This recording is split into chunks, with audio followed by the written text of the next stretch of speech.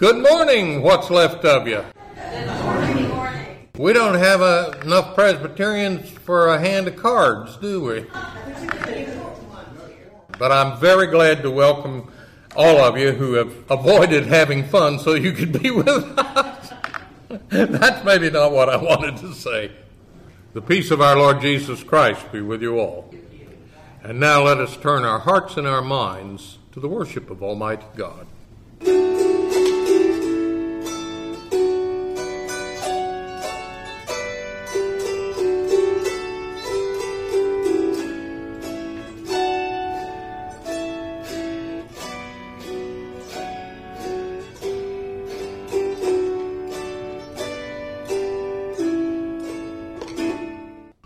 Our first reading is from Paul's letter to the Romans, the 6th chapter, 12 through 23. Do not let sin exercise dominion in your mortal bodies to make you obey their passions. No longer present your members to sin as instruments of wickedness, but present yourselves to God as those who have been brought from death to life. And present your members to God as instruments of righteousness. For sin will have no dominion over you, since you are not under law, but under grace. What then? Should we sin because we are not under law, but under grace? By no means. Do you not know that if you present yourself to anyone as obedient slaves, you are slaves of the one whom you obey, either of sin, which leads to death, or of obedience, which leads to righteousness. But thanks be to God that you, having once been slaves of sin, have become obedient from the heart to the form of teaching to which you were entrusted, and that you, having been set free from sin, have become slaves of righteousness. I am speaking in human terms because of your natural limitations, for just as you once presented your members as slaves to impurity, and to greater and greater iniquity, so now present your members as slaves to righteousness for sanctification. When you were slaves of sin, you were free in regard to righteousness. So what advantage did you then get from the things of which you are now ashamed? The end of those things is death. But now that you have been freed from sin and enslaved to God, the advantage you get is sanctification. The end is eternal life, for the wages of sin is death, but the free gift of God is eternal life in Christ Jesus our Lord. This is the word of the Lord. Our second reading is from the Gospel of Matthew, the 10th chapter, 40 through 42. Jesus said, "Whoever welcomes you welcomes me, and whoever welcomes me welcomes the one who sent me. Whoever welcomes a prophet in the name of a prophet will receive a prophet's reward, and whoever welcomes a righteous person in the name of a righteous person will receive the reward of the righteous. And whoever gives even a cup of cold water to one of these little ones in the name of a disciple, truly I tell you, none of these will lose their reward." This is the word of the Lord. When I returned from my vacation in Pennsylvania at the music festival last week, Kathy fixed me with one of her steely glares and said to me, "It's 4th of July, do not preach anything political." And I whined a little, and I said, "Well, what can I preach about then?" And she snapped right back, "Sin, you're again it." We're going to look at sin, whatever that is. That everybody knows what sin is. It's those things we do which hurt others and which we later regret, even though that other person who got hurt clearly had it coming. It's what our enemies do just for pure meanness' sake, and what we do because we have good justifiable reasons to act that way. It might surprise you to learn that the Apostle Paul takes a different view. In my week at seminary this year, Dr. Jerry Sumney of Lexington Theological Seminary commented that Paul rarely uses the word sin in the plural. as in a list of bad things the children of God are not supposed to do. When Paul speaks of sin, it is as a singular noun. And he argues that sin can't be a list of bad things people might do, because those would be sins, plural. When Paul speaks of sin, he addresses it as if it were an entity invading our world and manifesting itself in the bad things people do. He writes, "Do not let sin exercise dominion in your mortal bodies to make you obey their passions." Sin, as if it were an entity. There is something desperately wrong with our world. And Paul calls that something, capital S, singular, sin.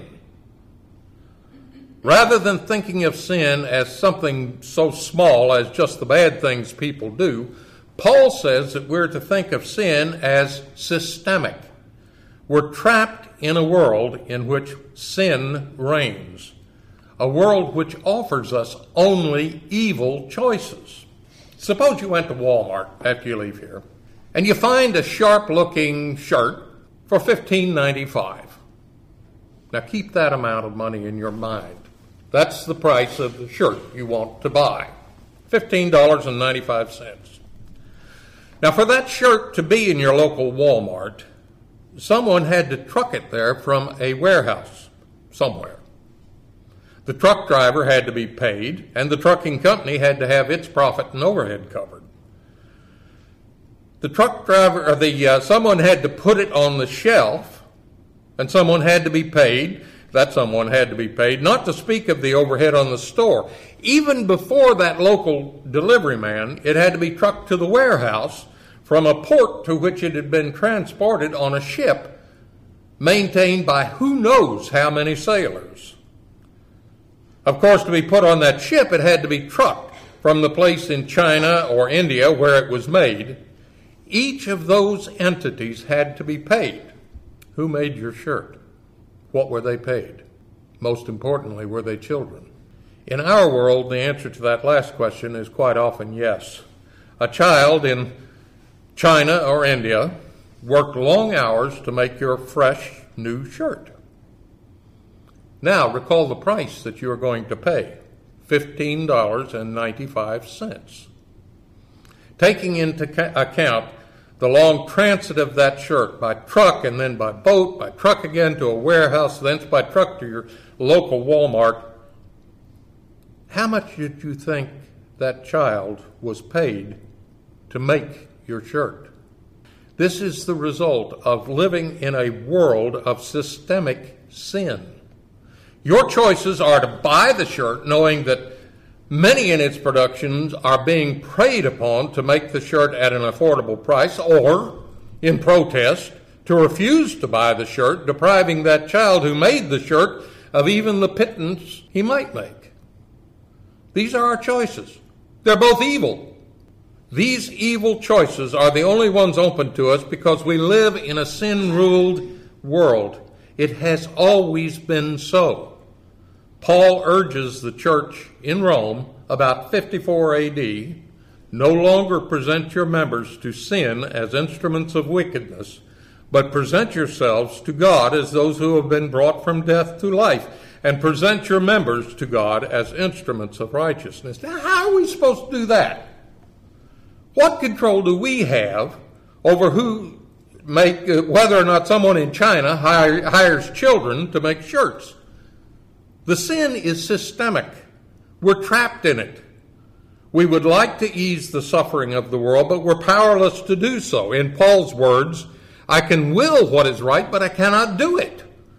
For I do not do the good I want, but the evil I do not want is what I do. Now, if I do what I do not want, it is no longer I that do it, but sin that dwells within me. So I find it to be a law, that when I want to do what is good, evil lies close at hand. For I delight in the law of God in my inmost self, but I see in my members another law at war with the law of my mind, making me captive to the law of sin that dwells in my members. Wretched man that I am, who will rescue me from this body of death? Thanks be to God through Jesus Christ our Lord. We live in a vibrant economy. I heard it described on television this morning as the wealthiest nation in all of history. But we live in a world ruled by sin, and right now, this vibrant economy is moving us ever distant from labor, and thus from the welfare of God's children. The cost of labor is an expense. For the ultimate seller, costs must be minimized, or the business will fail. Inevitably, increased profits demand reduction in expense, and that means human beings out of work. What we do not address, what sin hides from us, is any consideration of the fate of those displaced by the automation and outsourcing of our economy. Where is the place for the blacksmiths, the engine wipers, the plowmen of the past? To whom do they apply for the work and hope that will make them a shareholder in the general welfare of our vibrant economy?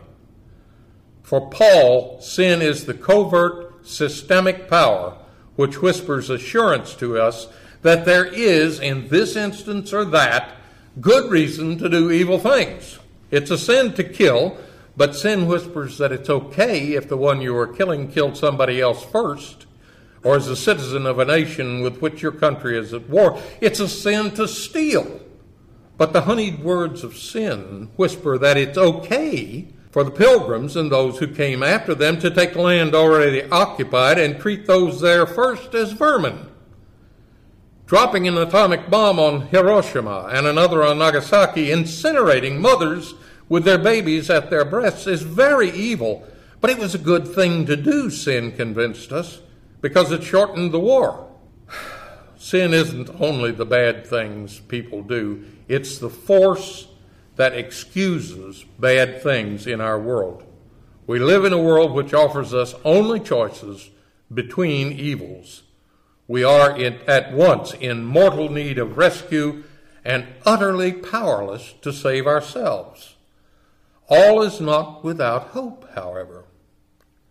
With the coming of Jesus, God is seeking reconciliation with his creation and has given his own Son to do so, ushering in the hope of a world freed of sin's influence. I know that's a stretch for those who see their faith solely in terms of getting into heaven when they die, to think that we, slaves of God, have an obligation to further the salvation of the world. We have an obligation to God's creation, a command to continue the work Jesus began, the work of bringing God's hope to his creation. To do so, we must first acknowledge the presence of sin which infects the world, then consciously turn from it to the hope offered by God. Paul says, "For just as you once presented your members as slaves to impurity and to greater and greater iniquity, so now present your members as slaves to righteousness for sanctification."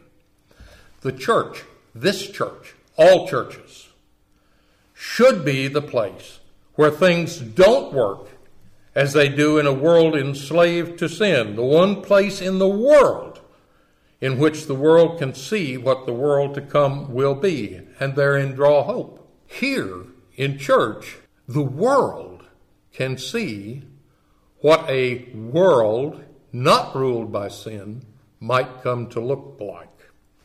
The church should be, and to God's glory, often is the only refuge from the tyranny of sin in the world and the sign of hope for all of us. With the coming of Jesus, a new world is coming into being. We used to be slaves to sin. Now we are slaves to God. We are not free, but we do have a new master. We who are baptized into Christ's death and resurrection are called to reflect this new world into the present world. We are called to reflect a world initiated by Jesus' life, death, and resurrection into a world ruled by sin, and thereby offer to God's children the hope of the coming new world. Until the new world arrives in the end times, those called by God will continue to test themselves against the sin which ruled this world. And by doing so, we grow ever stronger. We don't build muscles by looking at weights in a gym. We build muscles by struggling with them. Amen. Please join with me as we affirm our faith. I believe in God, the Father Almighty, the maker of heaven and earth. I believe in Jesus Christ, his only Son, our Lord, who was conceived by the Holy Ghost, born of the Virgin Mary, suffered under Pontius Pilate, was crucified, dead, and buried. He descended into hell. The third day he arose again from the dead. He ascended into heaven, and sitteth on the right hand of God, the Father Almighty. From thence he shall come to judge the quick and the dead. I believe in the Holy Ghost, the Holy Catholic Church, the communion of saints, the forgiveness of sins, the resurrection of the body, and the life everlasting. Amen.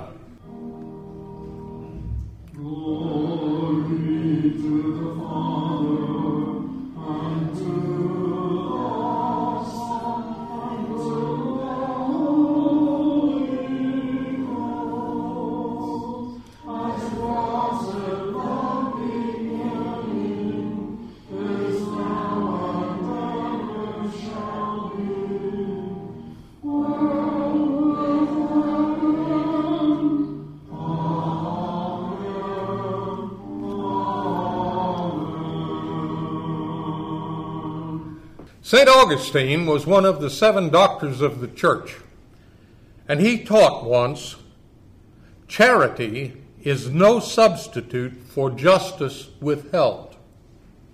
Charity is no substitute for justice withheld. Our vibrant economy is not just. It does not provide adequately for the welfare of those displaced by automation. It does not show the love of the individual child of God which Jesus showed us. We live in a world ruled by sin. Lift your voice, church. Lift your voice. Until we meet again, may the Lord bless you and keep you. The Lord make his face to shine upon you and be gracious to you. The Lord lift up his countenance upon you and give you peace. And God's church said,